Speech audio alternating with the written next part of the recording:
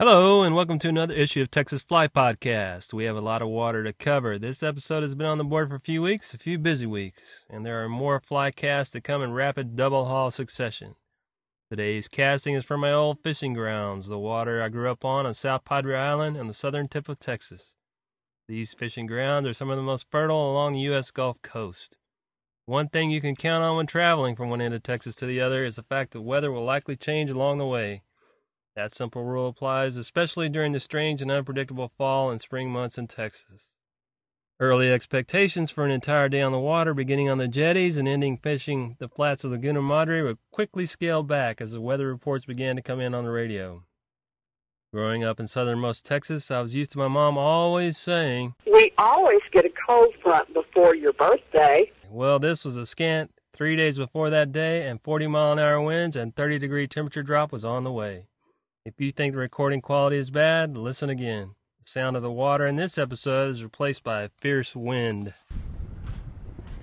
Well, the weatherman's predicting 45-mile-an-hour winds starting this morning as we got a cool front coming in. And I'm approaching the jetties right now with about a 5-mile-an-hour wind out of the south. So weather is already a factor. And for this time of the year, no big surprise. We're going to head on to the jetties and try to fish in both directions towards the channel and then back into the surf as well.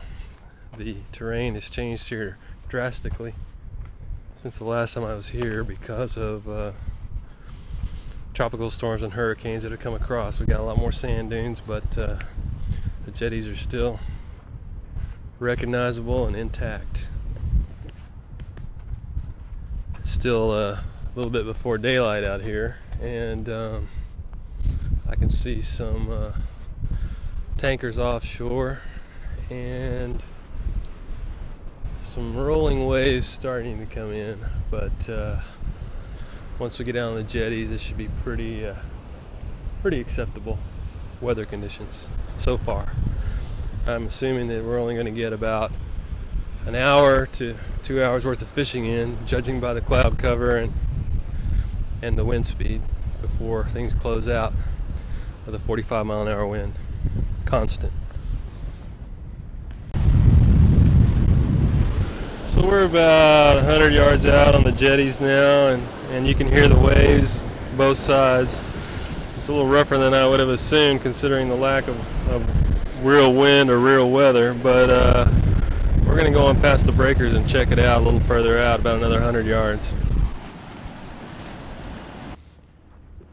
Well, by finally moving up to the west of the jetties, about 3/4 of a mile, towards an area that I saw had a bunch of birds flying around, we were able to get into some pompano right around the rocks here of the jetties, and spent about an hour or two and had some other larger fish chasing, and they would just simply take my fly and be gone. Just a quick snip and nothing left. So obviously in way over my head, I think I'm gonna make my way over to the bay and see what's cooking over there. We got dark clouds moving in from all directions, very tall tops, and this is gonna close out probably in the next 3 or 4 hours.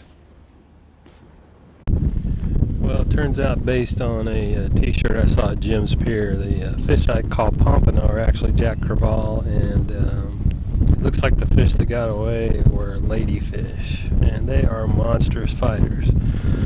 But it's starting to rain now, and we're going to shut her down and head to Bayside, see if there's any shelter area over there. Wind's kicking in about 25 to 30, and constant chop.